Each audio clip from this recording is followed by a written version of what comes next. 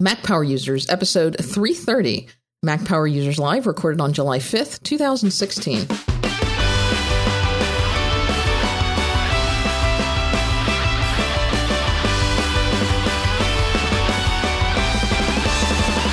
Welcome back to another episode of the Mac Power Users Podcast. I'm Katie Floyd, alongside with my pal David Sparks. Hey, David.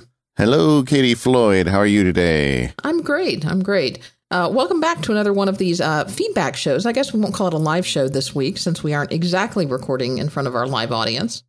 Yeah, but we still have a ton of great feedback. I always love hearing from the Mac Power Users listeners. They've always got something to add.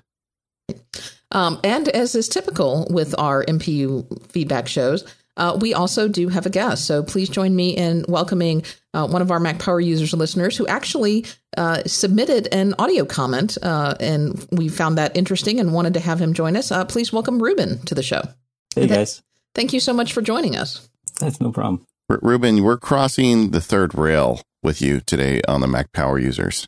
So gang, Ruben wrote in and said, look, I love Mac Power Users, but I have to use a PC at work. And I want to use my Mac Power Users workflows on my PC at work, but obviously there's a couple problems there. And Ruben has come up with some really great solutions to do a lot of the things we talk about on the show on a PC. So for, 15 minutes or so here, we're going to talk about PC software. Why not, right? Well, I think we're going to talk about how do you get along when you're stuck on a PC in the work world, and how do you get some of the workflows that you've set up in your Mac world to work while you're on a PC? And that's probably something that's applicable to a lot of our listeners. Yeah, I think it's actually quite smart, a lot of the things Ruben's done. And some of it is pretty, some of it's pretty clever. So I think we should just get started, Ruben. Now, we don't want to talk about your job. We don't want you to become internet famous. You want to stay low key. I'm very introverted. Okay, we're going to lay low on that. But there's some things you're doing that everybody's doing. And I wanted to talk about a few of the PC apps you're using to get these workflows running. And the first one that you mentioned actually a couple times is Notepad++. Tell me about that. Yeah, Notepad++. So one of the big restrictions in where I'm at is that I can't install software. And so I'm kind of stuck with a lot of things that are already installed, and Notepad just runs. I'm not sure why it's like that. It doesn't call on any important DLLs or something, but you can just run the exe, and despite restrictions at work, I'm still able to use it.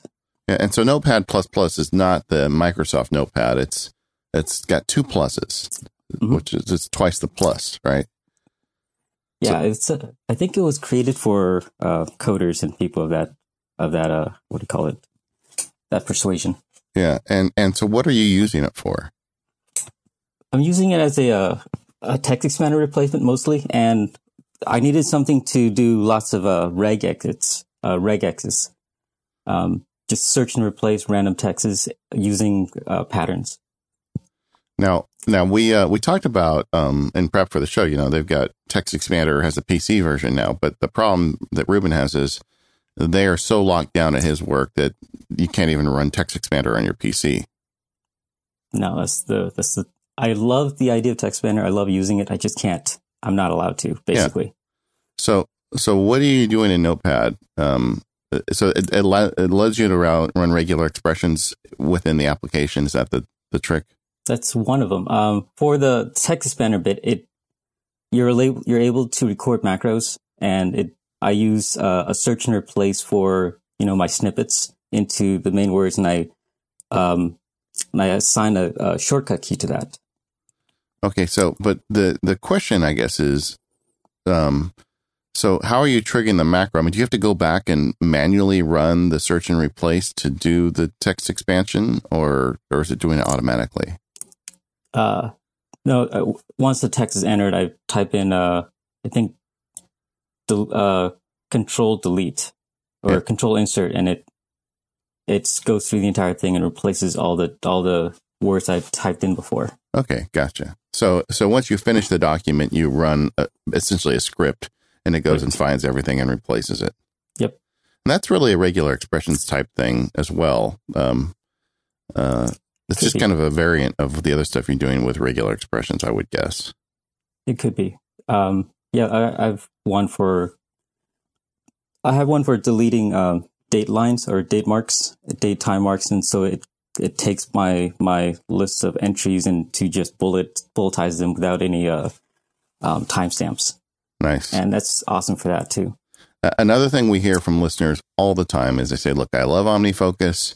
I have to use a PC at work, and I'm trying to figure out the best way to go about doing that. And you are dealing with that problem as well, right?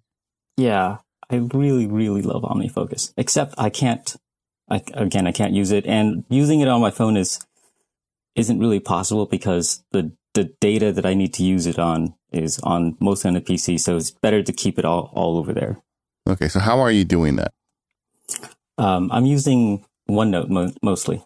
So that's Microsoft OneNote. We've talked about that quite a bit on the show in the last couple months. A lot of people are really getting into that. And OneNote is typically installed by default with most Microsoft Office installations. So this is probably something that if you're working on a PC, you probably already have on your PC. Mm-hmm. So now, how does that interface with OmniFocus, or does it? Does it just replace it? It just replaces it. I have my work life on the PC, and I have my home life on my phones anywhere else. Yeah. So you were able to kind of bake up your own GTD system using OneNote. Right. So OneNote has lots of linking abilities. And so I use it's basically a paper GTD system, but on the computer. And I'm able to link all my notes together to a single dashboard. So that's interesting. So, because you can link pages to each other in OneNote. Is that how you like the internal hyperlinking? I think they call it, or something like that. Yes. It doesn't get enough credit, but for stuff like this, it is super useful.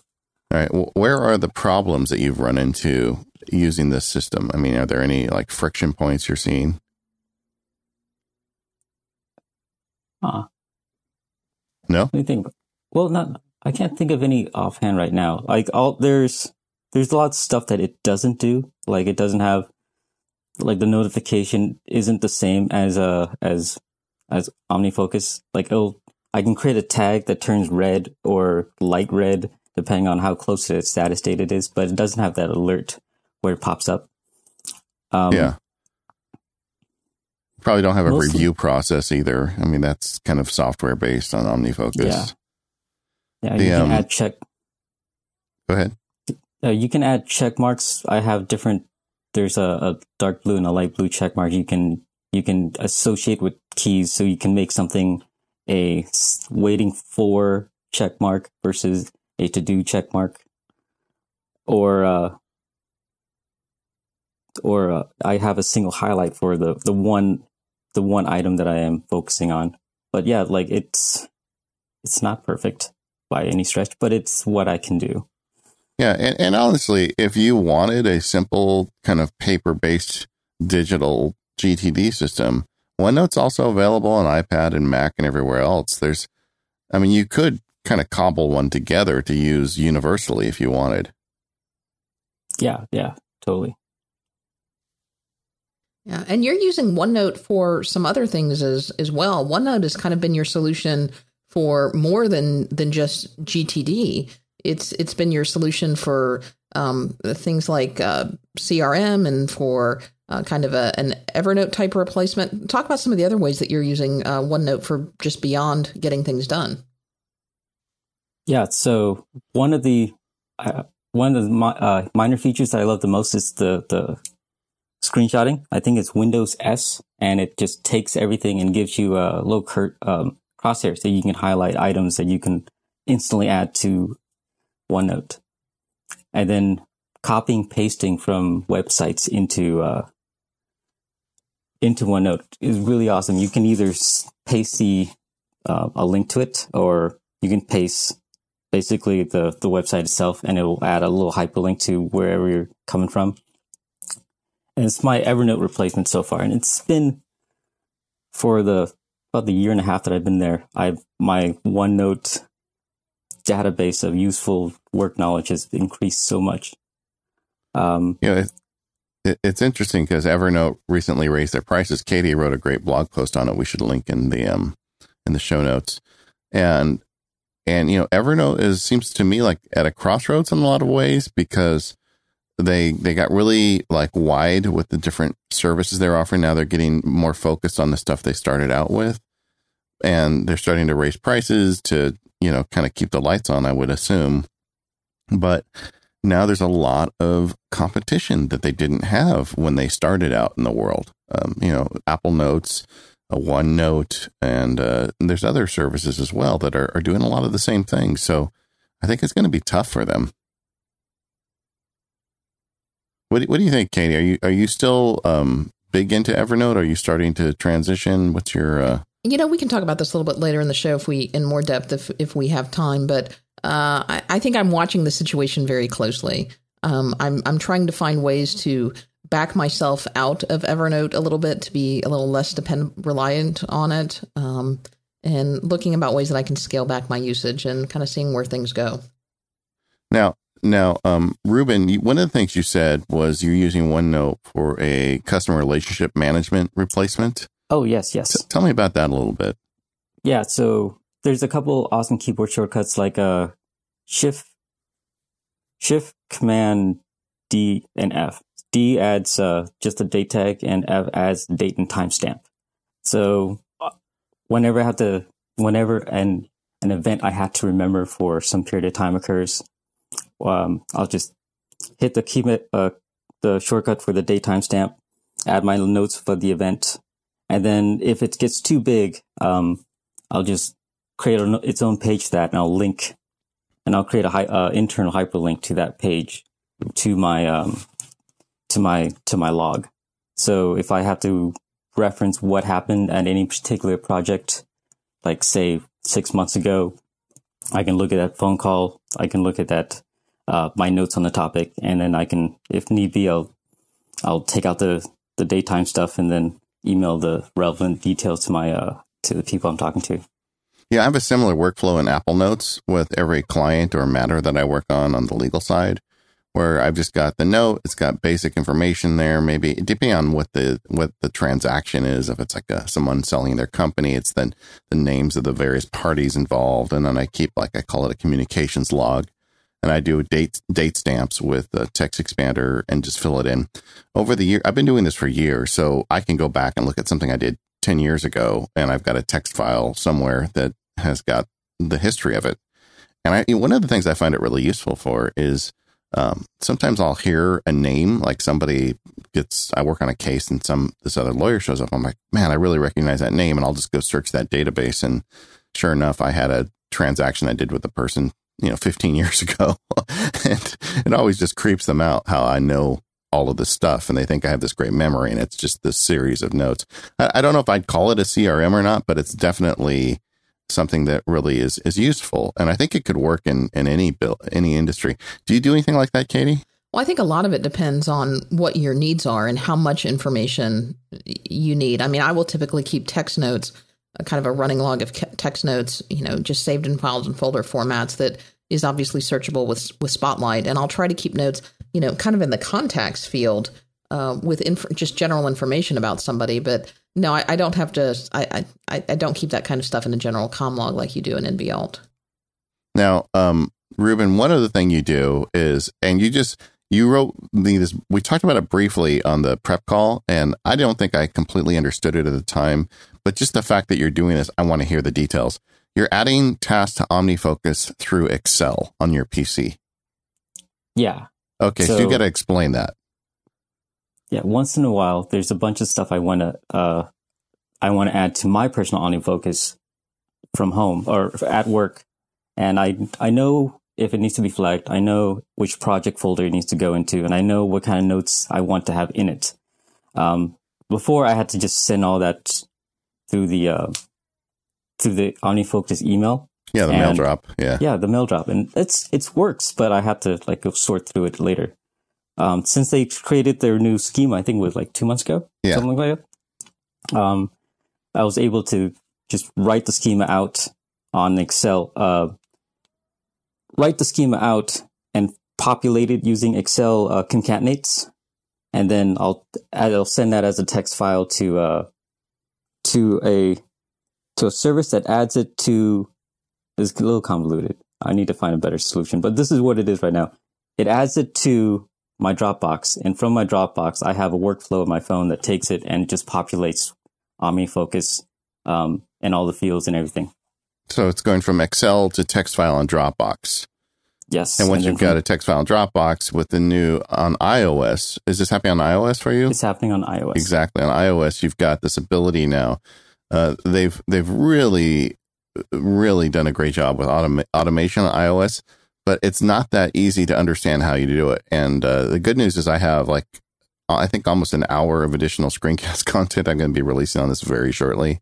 But gang, if you're out there and you want to automate project planning on OmniFocus, the game is all switched over to iOS. In fact, I just deleted all my templates on the Mac that I was using for Mac-based templating because it's so much better on iOS now. You can even do things like, say, you can have a defer date triggering after an event. Like one of the ones I do is when we publish the Mac Power Users, I have one that waits a day and then reminds me to tweet it out. So, I can just a day after, if someone missed it, I can put a tweet out about the new show. And you can do all sorts of really high end and very, picky things with it. So that's how you're doing it. So you're doing it to the iOS. But when you told me Excel to OmniFocus, I'm like, okay, I need to hear the whole story.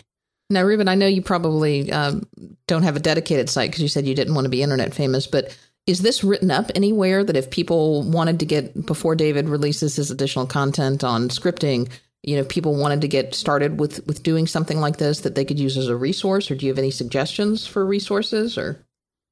Ooh, I don't have one yet. I've been thinking about creating one under a pseudonym. All right. Well, if you do, let us know and we'll throw a link to it in the show notes. Okay. And if you really feel hell bent on it, let me know. Send it to me. We'll put it up at the web Mac Power Users or MacSparky or somewhere so we can link it. Okay, cool. Yeah. The other thing that you're doing, and this is one that I thought was just really smart, is you're at an office where they're really locked down, very security conscious location. And so one of the things that you did, because you still want to use iOS and have the ability to kind of deal with your personal stuff, is you got a Bluetooth keyboard for your iPhone. Yeah. It's a cheap $13 Bluetooth keyboard. I figured if it doesn't work out, it's not that big of a deal. But yeah, it's so much better to just deal with minor stuff on my phone really quickly on the keyboard. And I don't know what it is, but it just feels better and it's faster. I get stuff, I just knock that out of the way and then go back to work. Yeah, so if you have personal matter, because you can't have it on your work computer, you can just whip out your little Bluetooth keyboard and take care of it on your phone. I've also heard from Mac Power Users listeners that solve these problems with an iPad at the office. If they're at a lockdown office and they want to manage their OmniFocus stuff, they have it on an iPad and they just kind of manage their tasks on that, which is kind of a similar variation of that. Mm-hmm. So what are the problems? What's the big problem that's still bugging you at a PC workplace when you're this Mac and iOS guy that you still haven't solved? Ooh, I got. Or is there one? No, there's lots. Yeah, mostly the integration of my personal life is not ideal. I have to keep the separation with my iOS being personal and my work being all this random kludge, cumbersome ball of junk.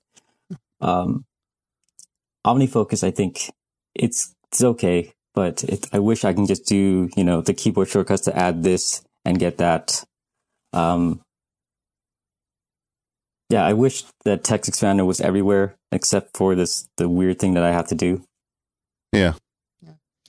Well, I know a lot of people feel the same way that you do and are struggling to find their own workarounds. And it sounds like you found quite a few. So hopefully some of our listeners will learn some of the things from what you've shared with us, and that will inspire them to experiment and find their own ways around this. So, Ruben, I want to thank you so much for joining us. And of course, if you do write up some of these solutions and these workflows, I hope that you'll let us know so that we can include links to them in future shows. Cool. Thanks, guys. Thank you so much, Ruben. So I want to take a brief moment to talk about our sponsor, Igloo, the intranet you'll actually like. So with Igloo, you don't have to be stuck at your desk to do your work. You can manage your task list from your desktop during a meeting, You can share status updates from your phone as you're leaving a client site. You can access the latest version of a file from your home in your pajamas, if that's what you want, or the sleep night shirt that David's going to talk about. Nobody's going to know. And everything is mobile, so why shouldn't your work be too? If you've ever looked at your corporate intranet and thought, my goodness, whoever designed this must truly hate me, well, those days are over. Igloo allows you to make the intranet look and feel like a place you actually want to be. It's amazingly configurable, and you can completely rebrand it to give it the look and feel of your team. Thanks to things like group spaces, role-based access permissions, an easy drag-and-drop widget editor, you can reorganize the whole platform so it fits exactly how your teams work. With our mobile lives, people are increasingly bringing outside applications into the companies, and sensitive documents are getting scattered across multiple platforms. That can cause a lot of problems if you're not careful, but not if you use Igloo. Igloo allows you to integrate services like Box, Google Drive, Dropbox into one big, easy-to-secure platform. So if you've heard the buzzwords like 256 encryption, single sign-on, Active Directory integrations, don't worry about that because Igloo just takes care of it, and you'll know how safe and secure Igloo is. With Igloo, you can share files with your coworkers. You can all collaborate them all together. You can keep track of who has read what with read receipts. And this can be a super powerful tool for making sure that your critical information has been seen, making sure it's keeping everyone in the loop, and you know what is happening with your team. It's time to break away from the intranet that you hate. So go ahead and sign up for Igloo right now. You can try it for free for any team of up to 10 people for as long as you want. So if you've got a small group, you may never have to pay for Igloo, but we're hoping that you'll incorporate it with your bigger team and they can find the advantages too. So you can sign up over at igloosoftware.com/MacPowerUsers. That's igloosoftware.com/MacPowerUsers. So thanks so much to Igloo for their support of Mac Power Users and all of Relay FM. All right, gang. Well, we've got more to talk about. We've got a bunch of listener questions that have come in.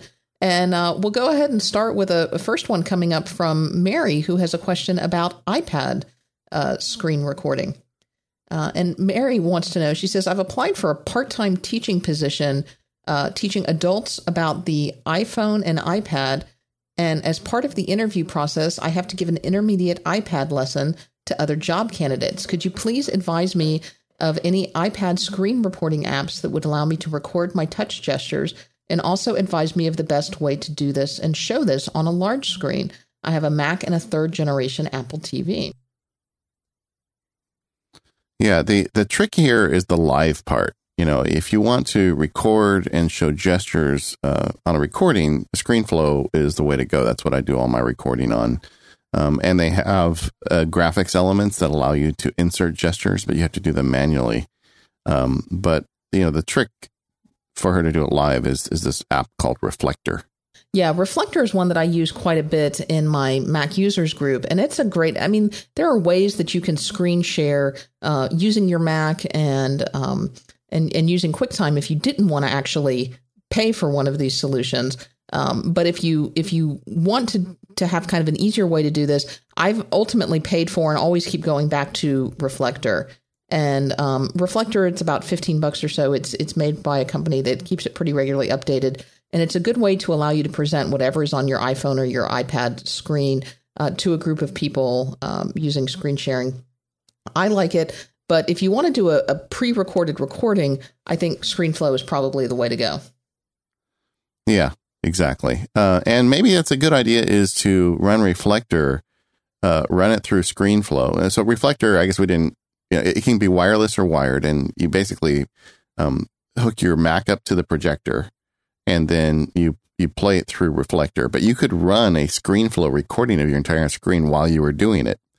There'd be some tricky things to get your mic connected to the Mac, so it kind of depends on where you're at. So maybe you could kill two birds with one stone, but I don't know how efficient that would be. But, you know, either way, between ScreenFlow and Reflector, you're good. For years, I did all my ScreenFlow recordings using Reflector to capture the iPad and the iPhone. However, the most recent versions of ScreenFlow have a direct connect version where you can plug a lightning cable into your Mac and then capture the screen automatically. It doesn't do as good of a job of like putting the little image of the iPad, you know, like the outside, the aluminum casing around it. But it makes the image bigger and it's sharper and it's more responsive. So I've decided that I'm just going to not have the little aluminum casing in the image, but I'd rather have the picture bigger and sharper for people watching it. But that's the two apps that really get you a lot of the way down the road for this.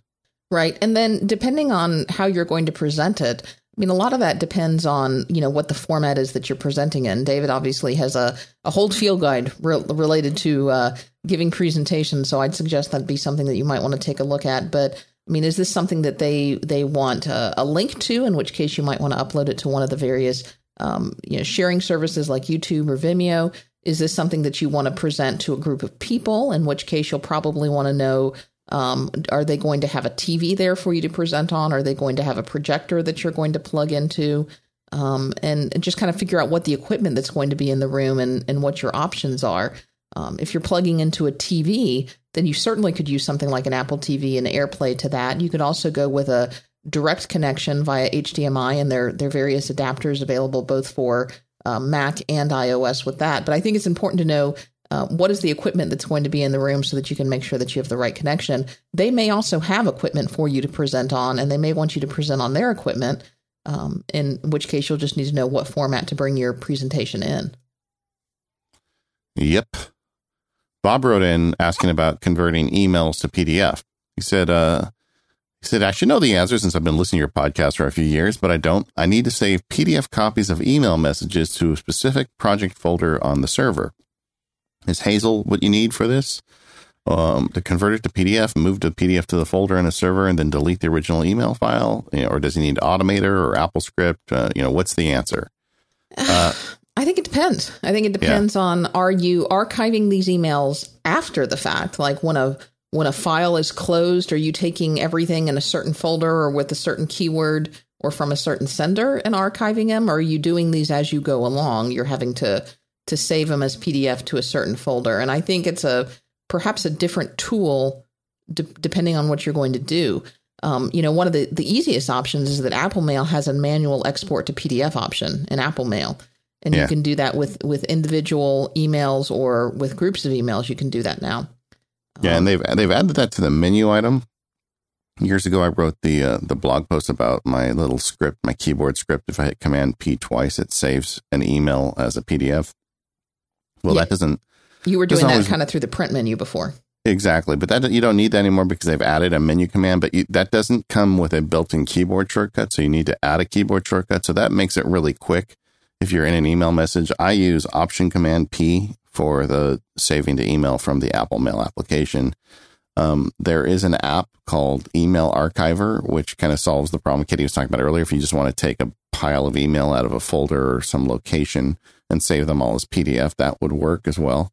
None of these would solve Bob's problem of deleting the original email, which I'm not sure you need to. I would be tempted just to archive it so you don't lose it in case you ever need it again. Yeah, I think another solution to this could also potentially be Keyboard Maestro. Oh, yeah, definitely. Keyboard Maestro is a tool that you can gen up where, pressing a particular, command of keys could both export the email as a PDF and save it to a particular location for you. And you could configure all of that through Keyboard Maestro. And if you had a few specific folders that you were regularly saving to, if maybe you had a couple of files that were, you were constantly working on, you could even set up a couple of different keyboard commands to say, file it to this one, now file it to this one, now file it to this one. I mean, Keyboard Maestro, I think it would take a little bit of trial and error, but this is definitely something you could do with Keyboard Maestro that's in that skill set. Yeah, and also in the built-in save to PDF function on the Mac, you can actually designate different workflows with Automator that you save in there. So you can have it say, if you're only saving to maybe 5 different folders, you could have a separate workflow for each one or each separate Automator action and save it to that script folder. So you could save very easily to the same location repeatedly. If you've got, a lot of different locations and they change, then that's not going to work as well. And then the final thing on this, we talked about this on the iOS email show last month, and I have since published the workflow script I use on iOS, but I have a really clever workflow script on iOS that allows you to do the same thing on iOS. But you have to use a third-party mail client. like Dispatch or Airmail. Apple Mail will not do it for you. Connor has a question that was spurred on by the Hazel Show. He says, for the past several years, I've been keeping my important documents like bills, tax info, etc. inside a disk image that I've put a password on. And then I open it and Hazel runs an automator workflow to mount the disk image. I put in the password and then the files get stored appropriately. The encrypted disk image is then stored in Dropbox and I have just one backup. Or he said, I have one more backup, sorry. However, in recent months, I've been reweighing the trade-offs of the systems, and I'm curious as to how you are handling this. And I had a couple of thoughts when I was reading Connor's email, and I guess I have reevaluated over the last couple of years what I consider to be a sensitive file. I mean, solutions like Dropbox and iCloud and these cloud storage solutions do have some base level of encryption built in, and you need to get comfortable with the various cloud-based solutions and what you're storing in them and what their policies are, obviously, before you store anything in them. But I would tell you that I personally, I don't have a lot of sensitive information on my utility bill. Obviously, if I'm talking about tax statements or something like that, that's a whole different ballpark, and I'm still storing those in a secure disk image. But I think there's this constant trade-off which Connor is running into between security and convenience. And if you're storing everything in a secure disk image and you're having to constantly mount it and dismount it and those types of things, you're going to run into some inconvenience. And so obviously you have to do your own due diligence and figure out what works for your comfort level. But I have limited, given the level of security of some of the various cloud services, and given my personal comfort level, some of the stuff that I'm putting in that secure disk image now, and I'm limiting it to what I would really consider my most sensitive information.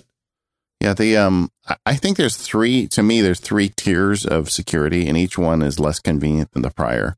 The first one is, let's just store it on Dropbox or iCloud, and assume that they do have encryption on there. Apple would or Dropbox would be able to see it. If someone hacked in your account, they'd be able to see it, but generally you're safe. Then the second layer is exactly what Connor's talking about, where you create a sparse disk image, basically a separate disk within a disk that's encrypted by you, for which you only know the password. And if someone could get into your Dropbox, your iCloud account, they could get that image, but they couldn't unwrap it because they don't have your password. And then to me, the third level of security is I'm just not putting this on the cloud. I'm not going to store it in Dropbox or iCloud. And that's super inconvenient if I want to, reference it somewhere else. But even some of my sensitive tax stuff, I don't really find myself needing to see that on my iPad when I'm at Starbucks. So why should I go ahead and take the risk and put it there? So my answer to you, Connor, would be look at those three layers of security and you make appropriate decisions for you. Like Katie, a lot of the day-to-day kind of bill stuff that comes in, I don't worry about it, and I go ahead and store it on a Dropbox-based storage. Although I would recommend, if you're going to do one of those, set up two-factor authentication. They all have it. Make sure you enable that. Yeah, I would say two-factor authentication really should be your default for Dropbox. Yeah. Speaking of security, Kathy asks, how do you convince someone to use a password manager? Inevitably, I'll bring it up to certain people, usually guys who consider themselves to be tech savvy, and they claim that it's risky having everything accessible through a single password, that gaining access to that document gives someone the keys to the kingdom. I realize the master password is encrypted in every way, but I don't know how to explain this in such a way to satisfy the skeptics. Well, I guess what I would ask them is, how are they currently managing passwords? Because if they're managing passwords the way a lot of people do that don't have a password manager, they have 2 or 3 passwords they're using repeatedly, which is way more unsafe than having something like 1Password. Right. Or at some point you have to remember. I mean, you're going to have to remember one to get into it. Yeah. Or if they're storing if they are using good password practices, but they're storing them in an unencrypted method, well, then who has the keys to the kingdom? Where are they being stored? They're being stored kind of without anybody needing any keys. Yeah. And that's a problem too. So yeah, it's kind of the honeypot problem where, yes, I'm keeping all of this information in this one location, But, we keep all of our money in a bank, and we trust the banks to protect it. So I think the first thing is you need to do your due diligence, and you need to make sure that you're comfortable with the companies who are storing your information and securing it. Obviously, David and I like 1Password, but we do that because we know the people who run it. We've got comfortable with them and their systems. I wouldn't buy ABC Password Manager app off the App Store and throw all of my stuff in there. So I think you need to be comfortable with the system that you're using. And I think you also need to understand how it works and understand how the level of encryption works. And there are other password managers that are very reputable and legitimate beyond 1Password. There are also a lot that are not, that are kind of fly by night, and those that I would be very cautious and very weary of. I mean, keep in mind that if you are truly doing a good job of creating that good master password, and there's some recommendations on how you can do that, that is certainly one good level of protection. So even if they do get the lockbox that is your password manager, it's going to be very, very difficult for them to open it. And then the other is if it's stored on a system like Dropbox or iCloud, they've also got to compromise your Dropbox or your iCloud password to get in there as well. Or if it's even not, if it's not synced, but it's stored on your computer and your computer is secured with a password, they've got to get in there as well. Now, is it possible that you could be susceptible to a phishing attack or a hacking attack and accidentally give someone that password, or someone could find out that password? Yeah, it is. But I mean, all kinds of things could happen. I guess. But see, I would argue that you're less likely to be caught in a phishing attack if you're using a password manager, because at no point is 1Password or insert name of password manager app here going to send you an email saying, oh, we need you to give us your master password for some reason. Whereas it's much easier to get trapped into getting an email that looks like it's from Bank of America asking you to log in. Right. I think like anything, you have to be careful. And I think I would ask, what are you doing now? And how is that really any better? Yeah, Kathy, I would expose their existing weakness, because you either have a big long list of passwords, which is the way you're supposed to do it, which has to be somewhere, unless you have an amazing didactic memory. Top desk drawer. Or you're going to have 2 or 3 passwords you use over and over again, and both of those systems are inferior to what you get with a good password manager. So just talk to them about it. But it's a great discussion to have with friends, though. Honestly, a major holiday where the family gets together almost doesn't go by that somebody's not asking me about security and password management. But that's just me, because I'm weird and my family knows it. Okay, Nick wrote in about merging Apple IDs. This one made my heart break a little bit when I started reading it. Any advice for managing 2 separate Apple IDs? I have an old .Mac account, and I've used since the iTools days, as well as a newer iCloud account I set up after the MobileMe transition using an email address of my own domain. Do either of you have this issue? Tips or tricks for managing purchases and iCloud data spread out over 2 accounts? There's not a good way to deal with this problem. I wish there was.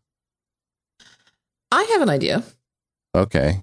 I actually have a suggestion for Nick, and there's not a great way for handling this problem. But I think you could use family sharing as a back end to this. And I'll be curious to see what you think about this, David, because you have more experience with family sharing than I do. So this is a theory that I have not implemented in practice. But if you have 2 separate Apple IDs, or if you have families that you want to merge and you want to merge all of this stuff, what about setting up your 2 various Apple IDs and joining them together in a family share account? Not long term, but just temporarily. If you can get both out of those Apple IDs on a family share account. So now you have old Nick and new Nick on a family sharing account. And let's say old Nick is the one that you want to get rid of for whatever reason. You need to make sure they're using the same credit card on both accounts, but I can see where you're going. Well, I don't think it matters because you're not going to be purchasing things long term, but you just want to get them on temporarily for now. So old Nick and new Nick invites old Nick to join up for family sharing. But anyway, they get together on family sharing. And now new Nick should, through family sharing, have the ability to access all of old Nick's purchases, correct?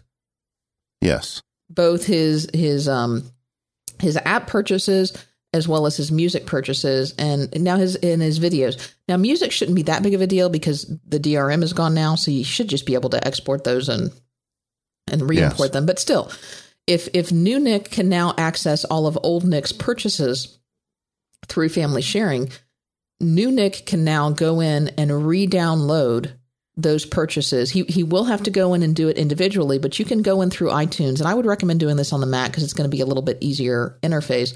But new Nick can now go in through iTunes and download those things that he wants. And he may find that there's some stuff that he may want to download everything. He may find that there's some stuff that he doesn't want anymore. But I think once new Nick downloads that stuff, new Nick now owns it. And then once he's got everything he wants, he can now get rid of old Nick. And I think even, this is what I don't know. If he cancels the family sharing, is he going to lose access to? I think he does. Old Nick stuff. I don't think he ever takes possession of it because we use family sharing to great success in our family. But like the movies that are purchased on the account, for years we used one single account and we continue to use that as the primary account. But the movies we purchase on that, while the kids can transition them to their accounts to watch, I'm almost certain, but I have not tested this.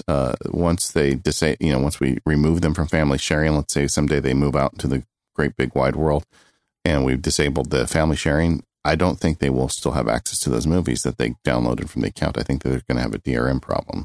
I am not sure that that's true. And that's probably what we're going to need our listeners to write in with. Yeah, let us know if you've experienced this. And if we don't hear from anybody, I'll run an experiment. But I'd love to hear if somebody's already solved this. You're going to kick one of your kids out? Yeah, we're going to be like, I'm sorry. You're out. We voted and you're off the island. Exactly. And I don't want to do that with if it's going to cause a bunch of trouble for their account. I don't want to get in the doghouse again. So if somebody's already figured this out, please let me know. But otherwise, next month I'll report back. But I suspect it's going to be still a bag of hurt. I wish that Apple could do like an amnesty day or something where you can just combine accounts and just get everything to work. But I don't even think the problem's Apple. I think it's all these contracts they'd entered with all the content providers over the years. I just don't think there's any way for them to easily allow you to move all the data between accounts. I think my solution might get Nick most of the way there. And I guess I would also have you look and evaluate it. What is on that old account that you really need?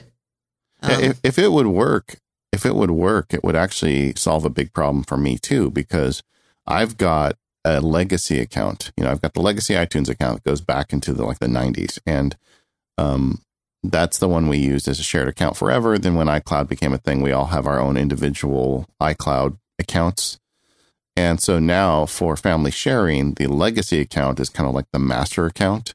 That's the one from which we all, drink. And we still continue to buy stuff on that account. If I could actually permanently move those items into the individual accounts, like I'd be very happy to say, all of the Taylor Swift stuff, not that there's anything wrong with Taylor Swift, goes into my daughter's account. I don't need it in mine. And so that would be great. But I don't know. I'm looking forward to, you've raised a good question, Katie Floyd. I will look into it, and hopefully one of the listeners has already. Yeah. And again, I think this is a problem that largely solves itself with time, because what is it you're trying to transition? If it's mainly music, I think that's mostly a solved problem now that the music is no longer DRM'd. Well, but the movie, we bought a lot of movies over the years. And I think if it's apps, over time, the apps will solve a problem, will solve itself, because as apps are updated and old apps fall off and you have to buy new versions, that will solve itself with some time. Not completely, but over some period of time, the app problem will solve itself. It's mainly movies that's going to be a problem if you have a large movie collection. Yeah, but I buy expensive apps. I just bought the new Omni plan, the update for Omni plan for iOS. I forget how much I spent, but it was quite a bit of money. It's like, I don't want to have to buy it again on my individual account. Yeah, see, I think you made a mistake there. I think when you converted to family sharing, you should have started buying apps on your individual account, not with the family account anymore. Yeah. You know what? I need to dig in on this. So we'll report back. But this is an issue. And I don't think it's that easily solved, but if it is, I would be very happy. This episode of the Mac Power Users is brought to you by SaneBox. Save $10 on any plan at sanebox.com/MPU.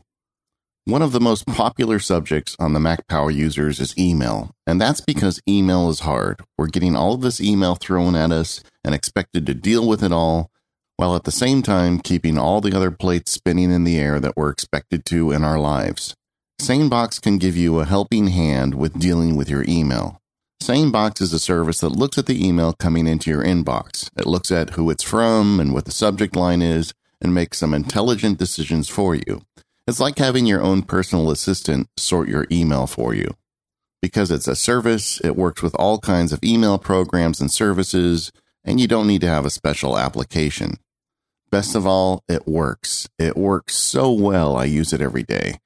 When I wake up in the morning, my inbox is not full, but has just the most important emails waiting for me.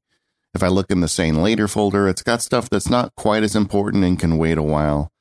It also has things like the Sane Black Hole, where I can subscribe with just one click, and some excellent snooze features for deferring events until the next day or weekend or whenever you decide makes sense.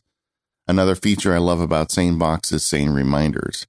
If I carbon copy or blind copy an email to 1 week at sanebox.com, and if the receiver doesn't reply, I'll get a reminder in 1 week to follow up. This allows me to track a whole bunch of items without making separate OmniFocus entries, and it's super useful. SaneBox is even more, though, than just filtering and sorting. They are looking at every element of email and trying to make it better for you. For example, you can set a domain as important, so anything coming from apple.com gets a priority, or just the opposite. You can say something from a domain is not a priority. You can also use SaneBox to automatically download attachments to Dropbox. I hear from listeners all the time asking how they can apply Hazel rules to their attachments, and this is the best way. Just sign up for a SaneBox account, it moves your attachment into Dropbox, and then Hazel can do its work. The amazing thing is 66% of Mac Power Users listeners that try SaneBox end up subscribing, and there's a reason for that. It's a great service. They have various pricing plans starting as low as $4 per month. You can get a 14-day free trial and get $10 off any plan by going to sanebox.com/MPU. Once again, sanebox.com/MPU for $10 off an outstanding service. Thank you, SaneBox, for supporting the Mac Power Users. Emily also has a question involving merging iTunes accounts, and let's see if we can unravel that one as well. Hi, David and Katie. This is Emily. I've been listening to you guys for a long time, and I finally found something I couldn't solve with your wonderful backlog. I have committed an apparent mortal sin, which is that I have 2 Apple IDs. When I went to college, I got a MacBook, first generation, and set up a personal Apple ID. Then when I started working, I was given a company-issued iPad that had to be tied to my work email and therefore got my second Apple ID. Due to a change in company policy, the company iPad is now my personal iPad, and I've recently acquired my first iPhone.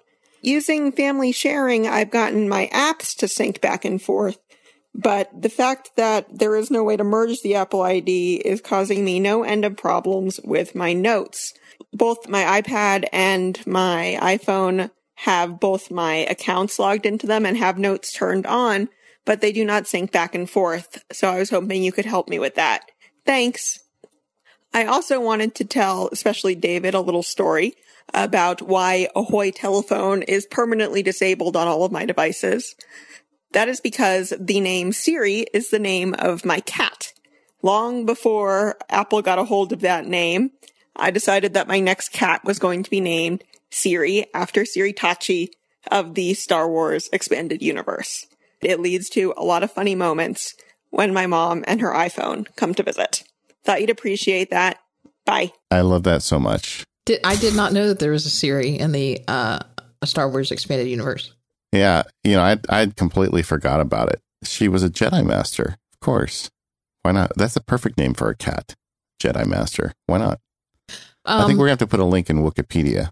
This may be the very first Wikipedia link in Mac Power Users. Well, feel free to. I'm not familiar with Wikipedia, so you feel free to add that. I have it bookmarked, Katie Floyd. I'm not messing around. I'm sure you do. Emily, getting back to the show, adds a little credence to the fact that my using family sharing as a bridge may work. Now, she does say she's got her apps syncing back and forth. I don't know whether she's still going back and forth between the 2 accounts. But can you help her at all with her notes issue, David, since you are the Jedi Master of Notes? I hate to give her the bad news, but she's going to have to manually move them from whatever account to whatever account. You cannot sync them on the server.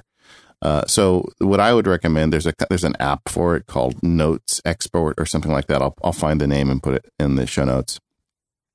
You can also manually pull them out. Actually, if you go in the Apple Notes app in the most recent version, they have an export function in it and an import function. So there's 2 or 3 different ways to do it, but you're going to have to manually get your notes combined into one account. So that one is going to be to do something next time you're watching Star Wars on TV and you just want something to do in the background. You can manually move them. But Emily, you're not going to be able to just push a button and have it happen, unfortunately. It's pretty close to pushing a button, I guess, as I say. If you just do an export and then an import, you're going to get close, but you're going to have to still do some massaging of the data once you get it in.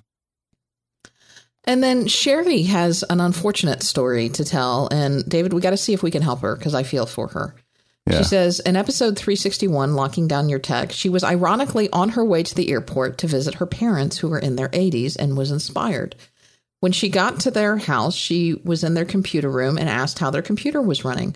And to her horror, they said everything was fine after they had this one problem with their bank and this pop-up came on.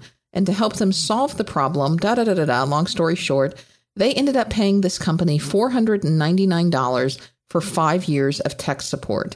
She said the address is based in Indiana, but the page on their website says their service is out of India. Yeah. She believes they've been scammed. She ran Malwarebytes on the computer, but didn't catch anything. She says she's writing now because she is incensed. She wants to get her parents' money back and wants to know what she can do to try to get her parents' money back, but also to make sure that her parents' computer is secure and there's not a lingering problem there. I think Sherry's parents did get scammed. I think there's almost no question of it. Yeah, there's unfortunately lots of similar things like this going on where you'll accidentally mistype something. There are a lot of these domain squatters that will squat on domains that are common misspellings, or you'll install a bad extension, or you'll do something and it will pop up a notification saying that there's a problem. Call this number. This number can help you. And this number is quote unquote tech support. But tech support is going to charge you a hefty sum. And sometimes what they want, and I think John Siracusa said his mother fell victim to this, is they may just want to charge your credit card. They may just want to get money. But sometimes what they want is not only that, but also access to your computer. So they can go fishing and see what other information that they can get from you and pull off of your computer. So I think it's kind of important to know, if your parents can help tell you what happened that day. Did they just give them a credit card and click a button, or did these people have access somehow to their computer? I would say until you know better, I think you have to assume the worst. I think you have to assume that their computer has been compromised and go from there. And just because Malwarebytes didn't pick up a problem doesn't necessarily mean that a keylogger isn't installed or that a screen sharing program or something like that isn't installed. And so I would do some searching. I would look in Activity Monitor. I would see if there are any processes are running that you may not notice or recognize. I would see if there's anything different in their login items folder. I would see if there's anything different in their applications folder. Those would be some of the obvious places to look.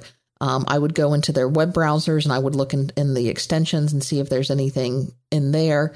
But I think those are all preliminary things that I would do. But I think just to be safe, what I might do is I might back up their data and do a complete nuke and pave of their computer and then restore just the data only, just their files and folders, and then restore their applications from scratch.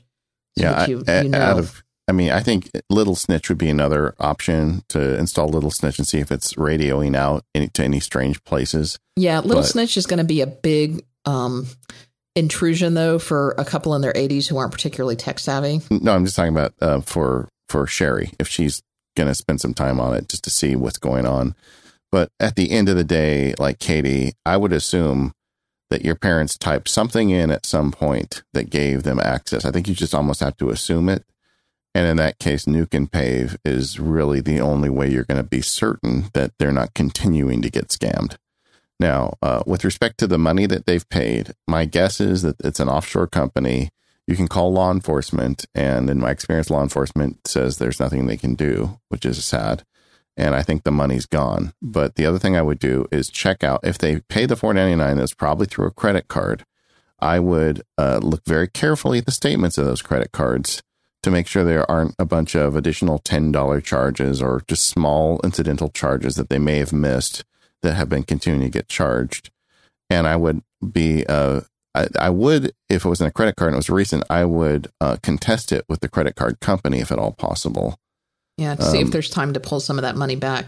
And the credit card company may require a police report. Even if the police are not willing to do anything, the credit card company may want a police report to start the fraud investigation. It depends. And I would also ask to get a new credit card number, because once you've used it with someone that does something like this, they've got your number in a database somewhere. And even if they haven't charged you yet, they may charge you at some point in the future. So all this is dreadful news for Sherry, but just be careful out there. And, it's just terrible. Someone in their 80s gets a pop-up. I mean, they're going to assume that it's legitimate. And, the other thing is these people also now have your parents' phone number. And so I would probably try to have a conversation with your parents. Number one, about, did you guys talk about anything else? Did you tell them any information? What did you all talk about? It would try to do it in a, non-accusatory way, obviously, because these people could be ripe to call back again and try to get more information. I think you need to have a conversation with your parents and put them on alert, because I think they're ripe to get scammed again, because their name and phone number is probably in a database now. So I think I would certainly prep them with the expectation that they're going to get another call. Yeah, I had a client that got a call from someone claiming to be the IRS saying, we're going to come serve you with a subpoena because you owe us a bunch of money in taxes. But if you'll go ahead and pay this, $4,000 fine right now over the phone, we'll cancel it. And it was, of course, it was fraud. And this is the kind of thing her parents have to look forward to. Quick true story. Quick tangent. It's kind of funny. My 89-year-old grandmother, she has 9 grandchildren, got a call from a young man who claimed to be her grandson, and she has several grandsons, who claimed that he was in jail. And Grandma, please don't call my dad. Please don't tell him I've done this thing. I need, money to get out, blah, blah, blah. And you know what my grandmother told him? He needed to sit in jail and think about it and call his father. So she believed that it was her grandson calling. Yeah.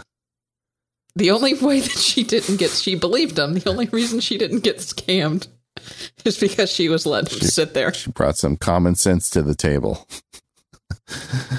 in a different context. Yes. Yeah, it is tough. So be careful out there. If you're listening and you have elder parents or are friends with people that you think are susceptible for this for any reason, this is a great warning and a great reminder to have a conversation with them about these types of problems, because they happen. My middle-aged sister is totally susceptible to this, one of them, because she's just not tech savvy. And, but over the years, I think I've kind of woken her up to all the scary things out there. And man, don't you just hate the fact that these people, there should be a special circle in hell for these people. I have so much distaste for this stuff. Yeah. How do you go to work every morning, and say, this is my job, is to scam people? Yeah, and their businesses, they do actually get up and go to work. I mean, that's how it works. I don't know. Okay, be careful out there. Sorry, Definitely. Sherry's parents. And Sherry, you've got a little bit of a project ahead of you to get them sorted out. But I honestly think that you got to give them the whole treatment. You got to deal with the credit card. You got to nuke and pave the computer. You just got to assume that everything has been infected that has touched this transaction. All right, we got some feedback about our iOS photography show. And Jeff wrote in to talk to us a little bit about how you can make a dedicated shutter release cable. We talked about how you can use the volume up or down buttons to release your shutter. Well, guess what? Headphone jacks also have volume up and down buttons. And so you can make a dedicated shutter release cable from an old set of headphones. You simply cut off the headphones, the earbud parts, and you have a nice shutter release without all the tangles that come with having the extra earbuds dangling around. And we include a link in the show notes with how you can make your own. So nice tip from Jeff there. Yeah, I've got one pair of headphones where the the cord got on the door handle. You know, everybody's done it, right? Yeah. And completely yanked out one of the earbuds, but it was right at the joint where it splits into the two. So I'm like, okay, now I've got a use for that cable that's been sitting in a drawer. We also got some feedback on that point. I kept talking about how the volume up button, blah, blah, blah. That's the way to trigger the shutter. And apparently you can do it with the volume down button too. They switched that at some point, but like a lemming, I had been trained to use the volume up. I'd never even tried the volume down button in the last few years. Jason, we talked about waterproof bags and how you can get some fairly inexpensive ones if you're going to take your iPhone just out to the beach or the water park or something, but don't want to get a really expensive waterproof case. Jason recommends the Aquapack waterproof bags. He says they're a great and fairly inexpensive way to take your iPhone to the beach or water park or even snorkeling and still have full use of it. He says, I've had one since the iPhone 4, and I've taken it 20 feet deep without any leaks. I bought my wife a similar bag from, I'm not sure how to pronounce that, Freik, F-R-E-I-Q. I don't know. They certify down to 100 feet. That's cheaper, and they work just as well. So I've included links to both of those in the show notes. Yeah, I'm going to get one before my next trip to Hawaii. I think that looks like a great idea, and they aren't that expensive. Yeah, obviously, with any waterproof case, test them before. I mean, it's one thing to use it like if you're going to be on a boat and you just have a few splashes, but if you're going to intentionally submerge your device, make sure you test it because sometimes there are defects in these when you get them. So test them for waterproofness. A good way to test it is cut off a piece of a paper towel. They're very absorbent, and put it in and seal it up and stick in the water, leave it overnight, do whatever. And if there's any water in there, you're going to see it in the paper towel.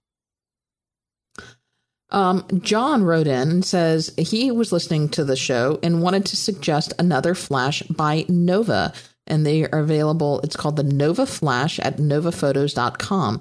It's compact, it's adjustable in terms of brightness and color, and it's wireless and will fit in your pocket and will mount easily on a tripod with an iPhone style adapter. So you may want to check that out. I think this is going on my Christmas list. This is a great idea because my whole idea with this is I want to make it pocketable. I want to shoot pictures with my phone and not have to carry a bunch of gear. And this falls within that criteria. You better put some cargo pants on your Christmas list too. I have some, so I'm good. Yeah, because you got a lot of stuff you're putting in your pocket with your. Well, I also often take day bags and stuff. Like if we just go to Disneyland, I have a little backpack I wear because I put a bottle of water and stuff in there. But what I just didn't want was the big camera and all the weight that comes with that.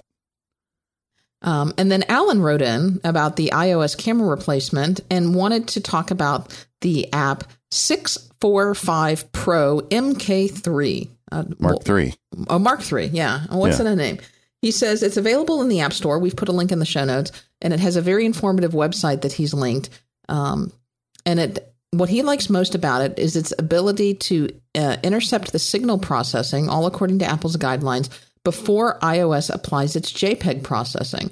So you can specify that it is supply a TIFF of a photo and or normal JPEG. He said it's tricky lighting situations, ability to work on a TIFF rather than a JPEG, but it can be a lifesaver. Yeah, he said tricky lighting situations, the ability to have a TIFF rather than JPEG can be a lifesaver. There you go. That makes more sense. And that's what makes iPhone photography such a possibility. It's, it is a lens system and it's got some positives and negatives, but it's a very powerful software driven system. So, you're moving a lot of the work to the software as opposed to the lens system, which sounds odd, but you can get some great pictures with it. It's not that hard. We heard from a lot of people in response to that show, and there are a lot of folks out there who have become iPhone photographers that used to have big fancy cameras. And I think that trend is only going to continue in the future as we hear about some of the rumors about upcoming iPhones with dual lens systems and all sorts of fancy photography improvements. So I want to take a moment and talk about our next sponsor, and that is Gazelle. Gazelle is the online marketplace for buying and selling used gadgets, and there you can shop from a variety of certified pre-owned electronics or trade in one for cash and give life to a new device. You can visit gazelle.com, that's GAZELLE.com today. Now, I have been using Gazelle for a long time. It is the trusted online marketplace for buying and selling your used electronics. You can trade in your old device for cash or buy a certified pre-owned one, or, you know what, do both. For trade-in, simply visit Gazelle.com, find your device, tell them what you got, what carrier it's on, how much storage space you have, and the condition of the device, and get an instant quote. If you like their quote, you can lock it in for 30 days. Shipping is free, and the payment is fast. And if you're looking to buy a certified pre-owned device, Gazelle has a variety of iPhones, iPads, Samsung Galaxy phones to choose from, and each device is fully inspected and backed by a 30-day return policy and sold without any carrier contract. This is great. So here's the deal. My grandmother recently had to replace her iPhone. She had an old hand-me-down iPhone 5 that actually used to be mine, and she was having some issues with it. The battery wasn't quite holding its charge. We had to get her a new one. We were trying to decide what to do, but we didn't want to go buy one from the carrier because she was on a really great contract. She was only paying $15 a month. If we bought one from the carrier, we could have gotten a free phone, but it would have come with a $50 a month contract. So we went on Gazelle. We actually upgraded her phone. We got her a better phone. It was pretty cheap, and we were able to trade back in her old iPhone 5. It still had value and got cash back that we could put towards the purchase. It was amazing. Gazelle offers financing, so if you provide some basic information, you can instantly get approved if you need to and pay over 3, 6, or 12 months. You can even buy a warranty that covers things like water damage, cracked screens, hardware defects, and more. There are great benefits of buying certified pre-owned devices. Their devices are in fair, excellent, and good condition. I picked a good condition for my grandmother. Good condition shows some gentle signs of wear and tear, but offers consumers great value on still great devices. I got to tell you, I had to really inspect this phone before I could find any little nicks or scrapes. It certainly was a phone that she was thrilled with. Couldn't find anything wrong with it, and probably a lot better than the phone that we traded back in. Devices are available from all the major carriers, and you can find out more information. Head over online to Gazelle.com today, and please make sure you click the survey to let them know that you were sent by Mac Power users. Well, as you know, we touched that third rail again and talked about personal finance software in one of the last shows. Yeah, that always does it. It always brings comments everybody wants. The funny thing is, every time we mention personal finance software, my guess is now this is going to be a thing on our show for like the next 3 months. Most of the email we get is from people saying, what do I use? The very few people write in and say, I love, this particular app. But we had a couple interesting comments that we thought were worth sharing. Kenley wrote in about Mint. He says, it's mostly a ledger tool, but it also incorporates budget and planning options. And since it was bought by Intuit a few years ago, he said he started using them about a year after they launched, and he's always felt safe and secure using the tool. They have a read-only access with all the financial services. And that way he doesn't have to pay for anyone that gets software, but he can still see what's going on in his bank accounts. I've used Mint too. Sometimes I hear from folks that are very much against it because of the cloud-based nature, but, I guess you got to make your choices. And are you still happy with Mint? I mean, are you using it? Is that your only solution now? Yeah. I mean, it's been the default, so I have not really gone crazy with finding other solutions. And maybe when we get serious about doing another finance show, maybe at some point in the distant future, I'll download a bunch of apps and see if I like something better. But the thing I like about Mint is it does get generally everything right. The reporting it gives me is good. I like the graphs that it creates so I can see what our spending trends are. I'm about to, on the business side of my life, get a QuickBooks Online account because that's what my accountant really wants us to use. So I'm going to be going even deeper into the Intuit pool. And so I guess that's another reason to stick with Mint is I've kind of got all my eggs in one basket. Mark wrote in and wanted to talk about GNU Cache. He said GNU Cache is a free GPL software. When I last looked at it 20 to 30 years ago, it was pretty clunky. He said the Mac version was Linux-like, not beautiful, but does the job more or less quick than ever did for me. He said you can choose to store data on a readable XML files, which is his choice, or in an SQL database, and the documentation says most people will be better off with XML. He says, although the process is not trivial, GNU Cache did a plausible job of importing his Quicken data with some assistance. It's obviously not a solution for everybody, and it's a little more techy than most, but it might be an option for you if you want to take a look at it. So we'll put a link in the show notes. gnucache.org. There's a great couple Jungle Cruise jokes I want to tell you right now, but I'm not going to, out of respect for Katie Floyd. I appreciate that.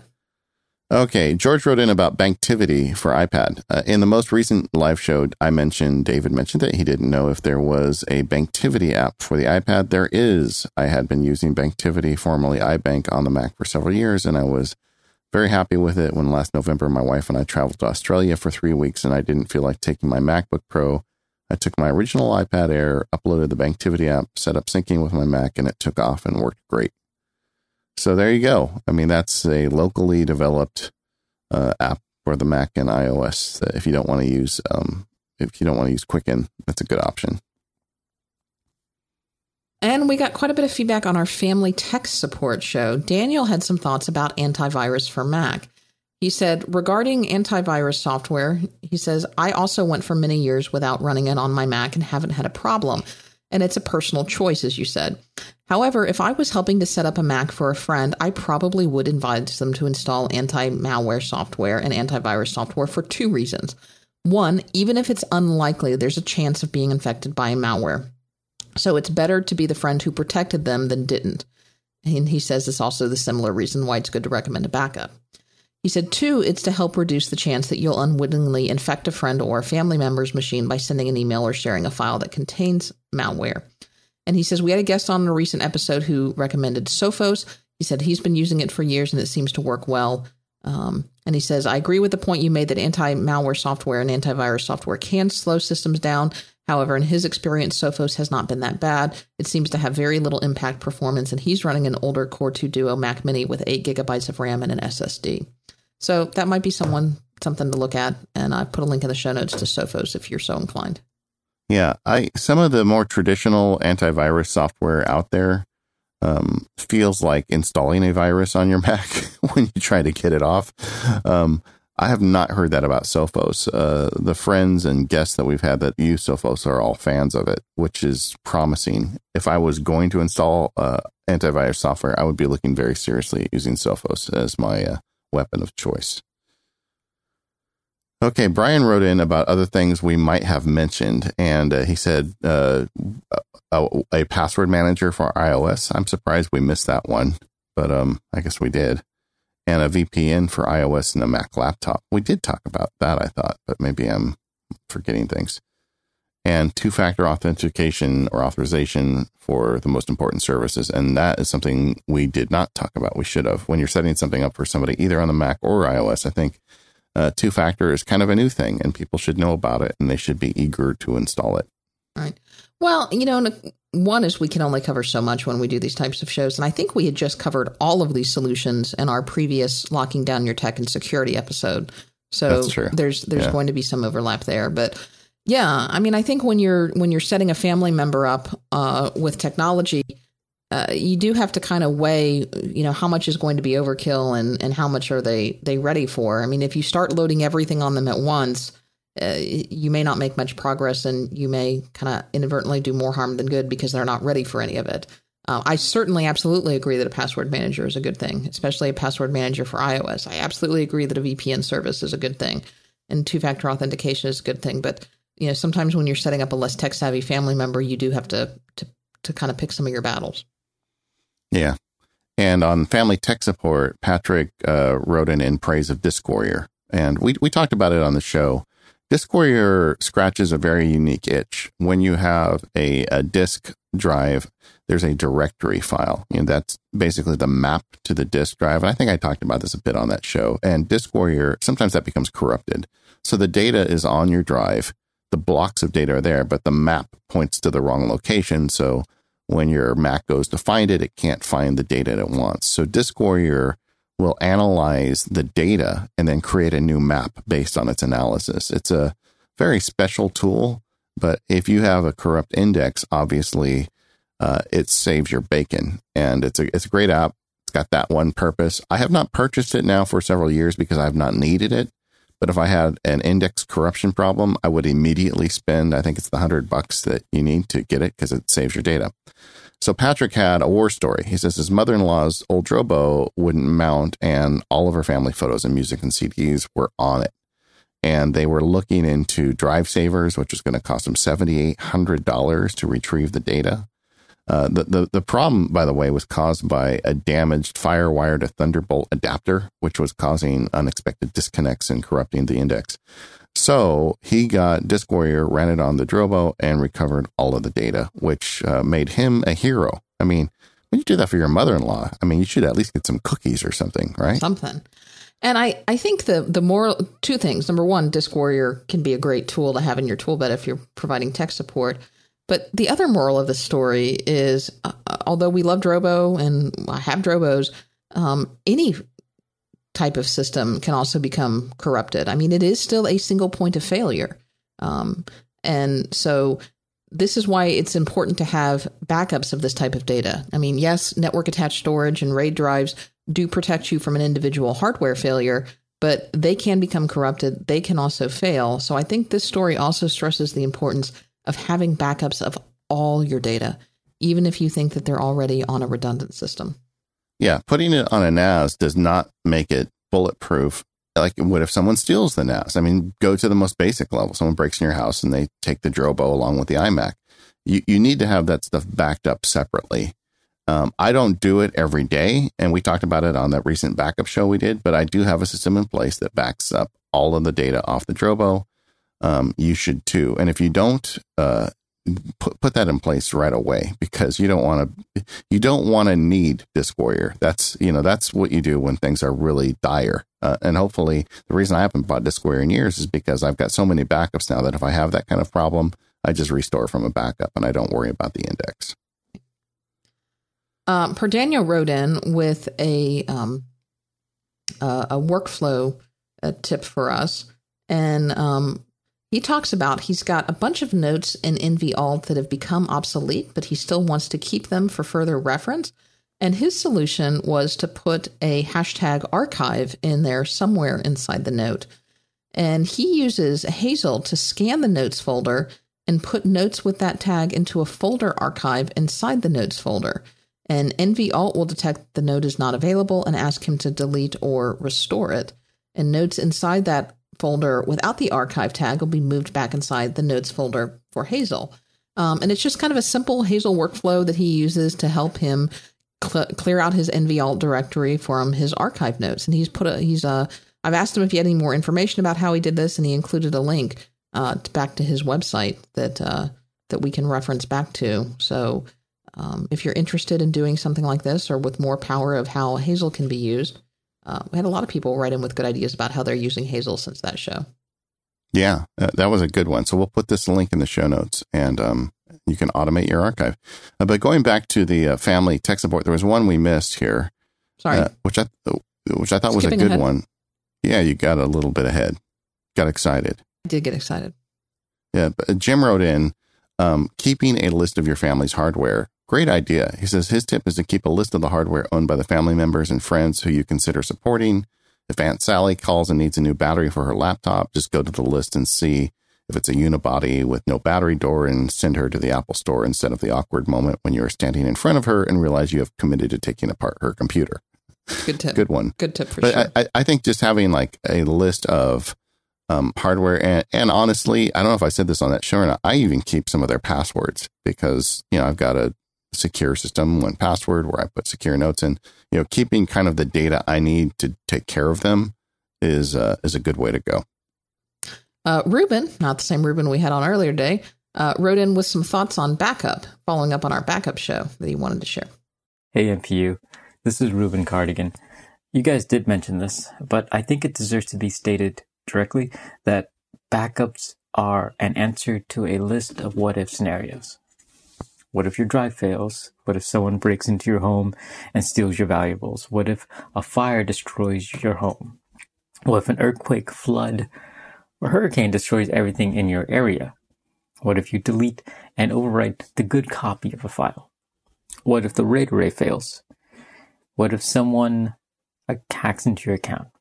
What if somehow some way, you lose all your physical devices. You, dear listener, will have to make the conscious decision as to which of these you will be protected from and which of these you will not be protected from. And as David and Katie so kindly mentioned, your options in the fight are backups, clones, shelf backups, RAID arrays, time machines, cloud storages, and Dropos. There's probably something else I'm forgetting, but those are the main ones. I haven't heard a more exhaustive list and anything listed than on MPU. Hope you guys think of all the ways this can go wrong and how the universe can turn on you and make a recovery plan for it. I love the show, guys. Well, that's so Ruben made a double appearance today on the show. Yeah, I guess it was the same Ruben. We keep saying it over and over again, but I know there are people listening to the show right now that have data that's not backed up at least a couple times, and please just go do it. And also, spread the word. I mean, the two things that you can really do to help out the people in your world as a geek is make sure they have a good password system and make sure they have backups of their data. And if you can do those two things, they are going to love you forever. So just keep it in mind. Hard drives are not that expensive. Okay. LaShawn wrote in with a correction for you. Apparently, you got something wrong about AirMail. I got schooled. Yeah, I did. And I knew that. I was talking about too many apps that day and got my brain misfiring. But AirMail does allow you to swipe within the signature area to change signatures if you have multiple signatures for an account. LaShawn has been doing that with AirMail for quite some time, and it's been available since launch. I tested that at one point and knew it, but then I only have one signature per account, so I wasn't seeing it. Whereas with, I believe it was with Spark, I had a master list of signatures that was swiping through, so I got that one wrong. And Greg wrote in with some ideas for using Dispatch keyboard shortcuts. Hi, David and Katie. This is Greg. I love the show, and I had a follow-up comment to make about Dispatch for iOS after your recent iOS email episode. One thing that they implemented in their iPad app, I don't know, it must have been 6 or 7 months ago, that I find absolutely indispensable and kind of ingenious in the way that they've done this, that I haven't seen anybody else do and that they don't make a big deal about, is what they call their hotkey browser. So if you're in Dispatch going through your email, type Option spacebar on the external keyboard. And what that does is it brings up a little display that looks like Alfred's interface on the Mac. And then you can start typing in things here. And this is a shortcut to their list of built-in actions that get you into other apps or other things. So if you type in PDF, you'll get Export PDF show up. If you type in Things or OmniFocus or Fantastical, you'll get those integrations showing up too. Same thing with Evernote. And then you can either arrow down and then hit return to execute the action that you want to execute, or you can hit Command 1, 2, 3, depending on the order there, and they have them listed on there. Again, very much like Alfred for the Mac. And that means using this, I can actually process my email on the iPad almost entirely from the keyboard, which I find just absolutely, like I said, indispensable. It makes Dispatch so much easier to use in some ways because I'm not constantly reaching up to touch the screen and move things around. And it's really, really nice. And as a side note to this, if you need to get to an action that's on the share sheet instead of in this built-in set of actions that they have, if you're on a message in Dispatch, you can hit Shift Command S to bring up the share sheet. And you will have to tap the screen from there, obviously, but at least you can get started into that. There's still a keyboard focused way to get into that there. So I wanted to throw that on the table there as something that, as a feature of Dispatch that I find really good. And it's one of the reasons why I continue to use that as pretty much my only email client on iOS. It's by far the one that I use as it's easily my default client on iOS, as good as the others are. So again, thanks for the show. Really enjoyed that last show. Enjoyed the show overall. Keep up the good work, guys. Yeah, and the other thing Dispatch does, thanks, Greg, for that. Dispatch honors basically Apple Mail keyboard shortcuts. So if you're using Apple Mail on your Mac and you go to Dispatch on iOS, it's very consistent. Command R is reply, whereas with some of the others, they use like Google shortcuts where you just type the R key, Shift Command D to send. With some of the other clients, it's like Command Enter or something else. So I do really like the fact that it has the same keyboard shortcuts because I'm using Apple Mail on my Mac and Dispatch quite often on iOS. So it's a nice consistency there. We got a lot of good email about that show. So I'm glad everybody liked it. I finally did get up that post about the save to PDF and got tons of great feedback on that as well. I actually made a screencast about it because it was kind of complicated. So go ahead and watch that over at maxsparky.com if you're interested in saving PDFs out of your emails on iOS. Yeah. Speaking of iOS, we had a couple of people write in with accessories for the Apple Pencil because we talked quite a bit about the Apple Pencil. Gretchen wrote in with an Apple Pencil holder through Quiver Global that she uses holders for pens for notebooks, and she bought the holder for the pencil and liked it, and so we'll put a link to that in the show notes. And Bruce also likes the Pencil Cozy, which is available on Amazon. One part keeps the top of the Apple Pencil, and the other part keeps the charger with the cable so that you can use the lightning charger most of the time. He also says that he likes the black pen loop, which is available on Amazon, and it has an adhesive pad and elastic loop that works great with the pencil. So there are a couple of options for Apple Pencil people. We also got some feedback, and I don't have it in the outline here, but one listener wrote back in saying that they like to use the USB connector as the cap on their pencil. So there's a double female connector that comes with the pencil, so you can plug it into any cable. You know, it's a strange design in the sense that the cable connection on the pencil is a male connector, and the advantage of that is you can charge it on your iPad itself anytime you want. But it's odd because if you've got another male connector, how do you charge them? So it comes with this funny little connector. It's double female sided, and a lot of people take the cap off the pencil and just leave that connector on as essentially the cap of their pencil. And there's nothing wrong with that if that's what you want to do. I feel like I'm afraid it's going to break the pencil because it's longer and it's connected to that. It's connected to that male lightning connector popping out the top of the pencil. So if it got bent or something, it could cause a lot of trouble with my $100 pencil. So I don't keep it on there. The cap that comes on will just kind of come off if it gets caught on something, whereas this thing will actually bend the connector. I don't know if anybody's had that experience or not, but it's another way to deal with the problem, but I'm not a fan of the idea. All right. And wrapping up our listener feedback portion today, we got a tip from Taz that I think is going to make me buy the latest version of Dragon Dictate and use. That is just too cool, David. And I'll be curious to see what you think about this. Hi, Katie and David. I'm a longtime fan of the show and wanted to share one of my favorite workflows.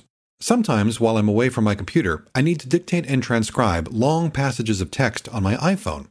As you've pointed out many times on the show, the iPhone's built-in dictation feature can suddenly stop after around 30 seconds, so that's never been a good solution for me. I considered following David's lead and subscribing to Dragon Anywhere, but I didn't feel the price was worth it for me, at least not yet anyway. So I came up with a rather absurd but free solution that takes advantage of all the software and hardware I already own. And here's how it works. On my iPhone, I record my voice into a terrific dictation app called Dictate and Connect. It's by Jatomi, if I'm pronouncing that right, and costs around $17. There are certainly less expensive voice recording options out there for the iPhone, but I just love this app for its professional features. After recording my dictation, I tap one button, and the app uploads that new audio file to a specific Dropbox folder. At home, I've already got a Mac Mini server that runs Hazel. So as soon as the audio file arrives in Dropbox, Hazel sees it and triggers a custom macro in Keyboard Maestro. The macro launches Dragon Dictate and then tells it to load and transcribe the audio file. The transcription appears in the app's built-in notepad. Once Dragon Dictate is done transcribing, the macro then copies all the new text, closes the notepad, activates my email client, creates a new message addressed to myself, and pastes in all that new text into the body of the email, and then it fires off the email. So once it's all done, I receive all the transcribed text as an email on my iPhone.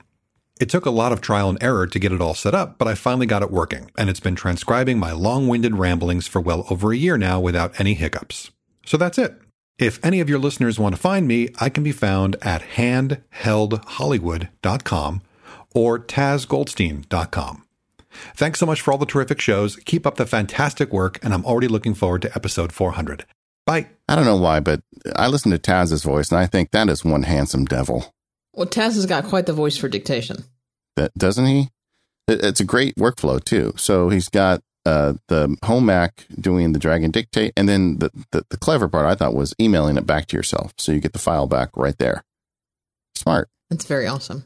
And it's kind of using a lot of the tools we've talked about over the years. One question I would have is how accurate is it? I use dictation, drag and dictation, both on my Mac and on iOS. And I do find that it makes little errors once in a while. So you're going to be just getting back. I guess you just have to go back and manually correct whatever errors it finds. Whereas if you do it with the app on your device, you're going to see it as it transcribes and be able to make corrections. But that makes sense. Are you going to try it? I think I am. Okay. Well, report back. I'm curious to see what you think. I will. So, all right, David. Before we go today, I want to talk about some tech that we're both playing with. And that's our Eeros. We've had a lot of people buy some Eeros because we've mentioned them on the show, and then ask us, they know we've gotten some Eeros, and ask us about those. So I want to talk about that in just a minute. This episode of the Mac Power Users is brought to you by the Fujitsu ScanSnap line of scanners. Learn more at budurl.me/ssmpu. Like it or not, paper is still a big part of our lives. We've got this paper coming in every day, and we need a simple way to save it to our Macs. For this problem, Fujitsu has got you covered. For years now, they've been sponsoring the Mac Power Users with their outstanding Fujitsu ScanSnap line of scanners. I was a customer long before they sponsored the show, and I still love and use their products every day. What makes the Fujitsu ScanSnap line really shine is the combination of outstanding hardware and software built around the Mac to solve your scanning problems. The gang at Fujitsu is not resting on their laurels, however. They're always adding new features. Fujitsu has just announced an amazing new addition to the ScanSnap line. It's called ScanSnap Cloud. Up until now, you've always needed to attach your ScanSnap to a device. You could attach it to your Mac or to your iOS device via Bluetooth, but you had to connect it to something. Well, not anymore. Now with ScanSnap Cloud, you can scan your documents directly to the cloud service that Fujitsu runs. I've been doing it for a couple months now, and I really love this. I set up my ScanSnap IX500 in my laundry room. I put it right next to the trash can and the recycle bin. So when the mail comes in now, I just scan it right there. I can throw away things or recycle things as appropriate, and the ScanSnap Cloud saves it to the cloud and then sorts it for me. ScanSnap Cloud can intelligently sort documents, receipts, business cards, and photos, and then it saves them to whatever cloud service you tell it to. I'm doing most of mine to Dropbox at this point. ScanSnap Cloud even does some basic OCR and tries to name the file appropriately for you. So now once I scan my documents, they end up in my action folder. I don't need to keep the scanner on my desk next to my computer anymore. And scanning the mail happens even faster because it's right next to the trash can. As I take it in, I scan it, and I deal with it. The ScanSnap Cloud is a great new service from Fujitsu and just another reason why you should have a ScanSnap. Fujitsu combines outstanding hardware with outstanding software and services. Learn more at budurl/ssmpu. That stands for ScanSnap Mac Power Users. And thanks Fujitsu for sponsoring the Mac Power Users. All right, David. So we talked about the Eeros, which are these new can we just call them routers? They're kind of this new way of, I guess they're routers at their heart, wireless routers. It's like mesh networking is the fancy term they use, I think. Right. And we first heard about these on an episode about a month or so ago with Clayton Morris, where he was raving about them. And the problem is basically that wireless, despite all of its advances over the years, is still not good. You know, we were talking about, we have had multiple Mac Power User shows about networking, because if it was just as simple as going to the store and buying a router and plugging it in, we wouldn't have to do hours and hours and hours of content on networking. But inevitably, there's more to it. Inevitably, you've got a dead spot, or you've got another area that you need networking to, or you've got a special circumstance. And so we talk about things like Powerline, or we talk about things like how to add another router to your network. And we talk about things about wireless extenders and adding all of these other devices and adding routers. And it's just really a mess, and there's not a great solution. And you were talking about a particular problem that you were having where you weren't getting coverage in your house. Yeah. I mean, there's just so many problems with this. I've always been a big fan. The Eero thing was a tough sell for me because I've always felt like Apple's AirPorts were about as good as it gets in terms of making it easy to use and manage. But we have an issue in our house where we have the way our house is designed or laid out or whatever, the part of the house where my daughter's rooms are gets very weak coverage. And they're teenagers, so they don't pay particular attention to whenever they're on Wi-Fi or on LTE. And suddenly my bandwidth bills for LTE were starting to get hit with overcharges. And I couldn't figure out what was going on until I realized, oh, they are watching like YouTube stuff over LTE in their bedrooms without even realizing it, or maybe realizing it and not telling dad. I don't know. So the first way I tried to solve the problem was I bought an AirPort Extreme, like I tried to get an extender, so I put a second AirPort Extreme upstairs in the general vicinity of their rooms that would grab whatever wireless signal got from the airport time capsule downstairs and, tried to rebroadcast it for them. But you know what? It still isn't consistent, and we're still having the same problem where they're not getting consistent Wi-Fi. So that was the problem I was dealing with. So what the Eeros are, and you can buy them individually, but it probably makes the most sense to buy them in packs of 3, and Amazon sells a 3-pack. And for full disclosure, Eero heard us talk about them on the show, and they sent David and I both complimentary the Eero 3-pack. And I will tell you that I was a little skeptical because I thought that I was okay. I wasn't having trouble. I have a decent sized house. It's about, I don't know, 1,400 square feet. And I was pretty lucky that my Airport Airport Extreme was pretty centrally located. So I didn't have a problem. I could get Wi-Fi in all of my various areas of the house.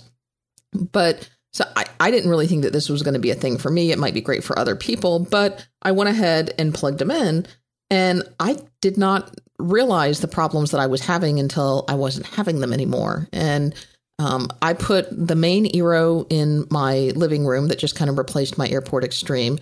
And then because I'm very fortunate my house is wired, it doesn't have to be, I went ahead and plugged in through the wired network and that goes back to a central router that everything in my house is plugged into.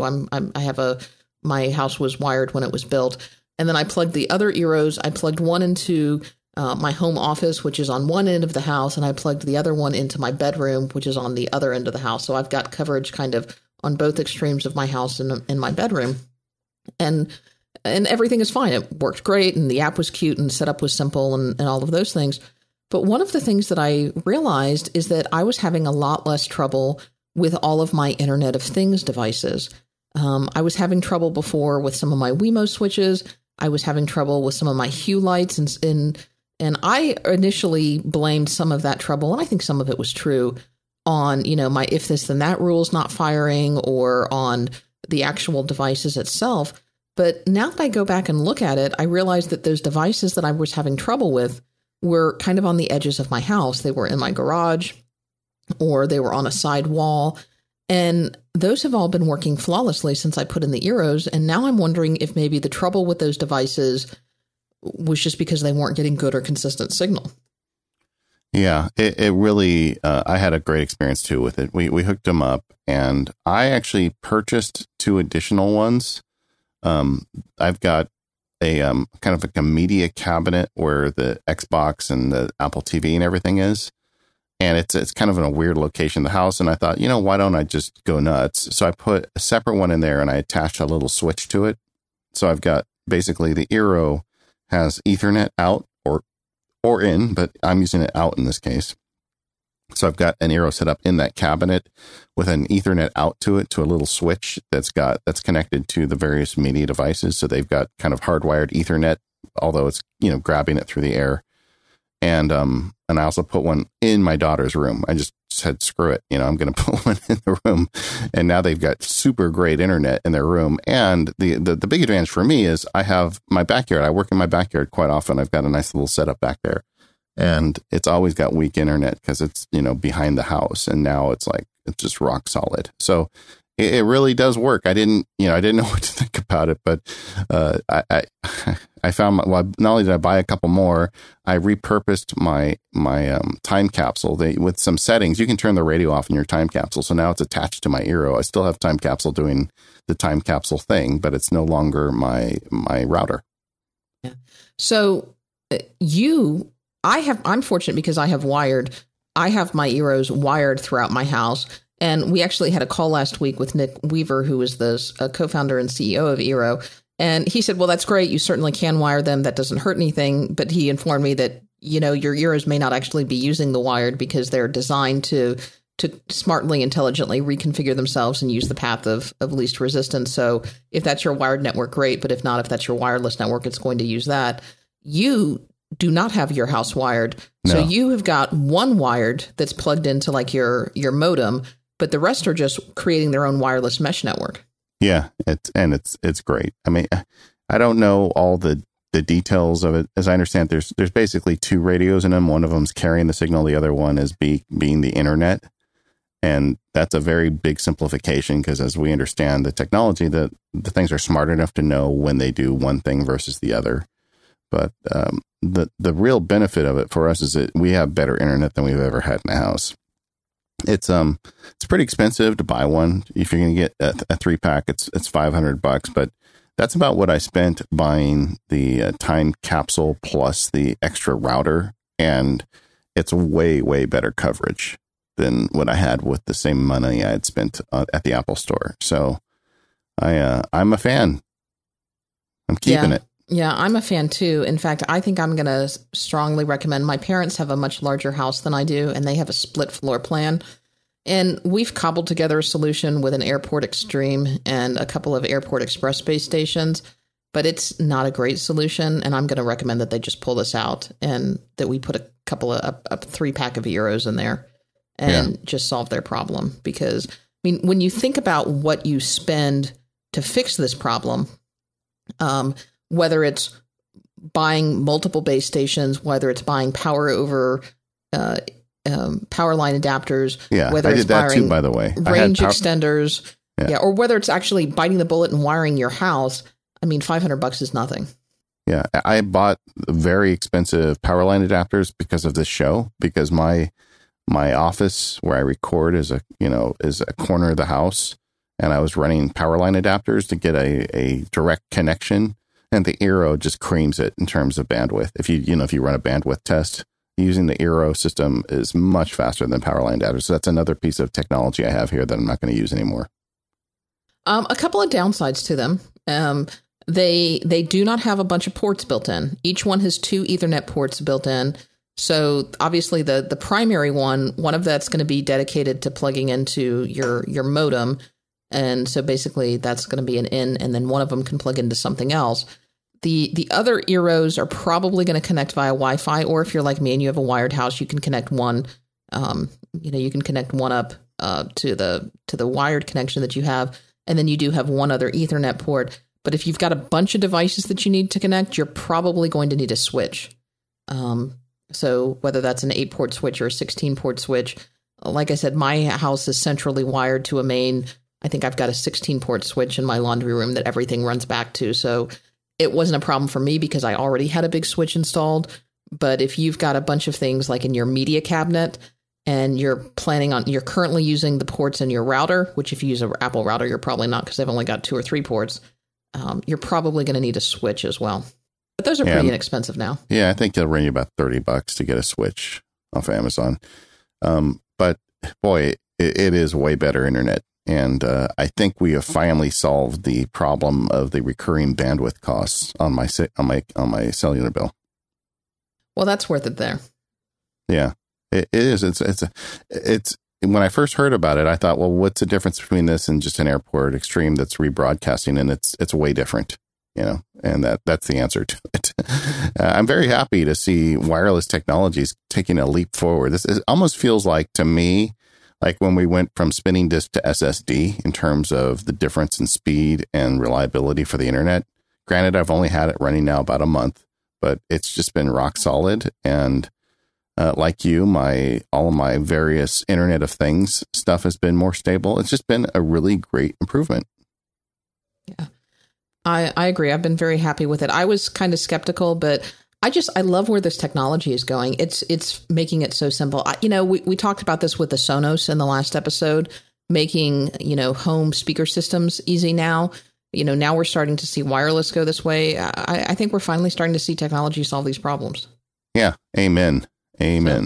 Okay. Well, thanks, Eero, for sending us those units, and everybody, it's definitely worth checking out. Yeah. All right, guys. So I think that's going to wrap us up for this episode. Obviously, thank you everyone who sent in feedback for the show. If you've got a comment, a tip on one of our previous episodes, or just something you want to share with the Mac Power Users community at large, you can send that to us to feedback@macpowerusers.com. Obviously, we love those audio comments, but if you can, keep them under 2 minutes or less, and we'll try to include them in the show.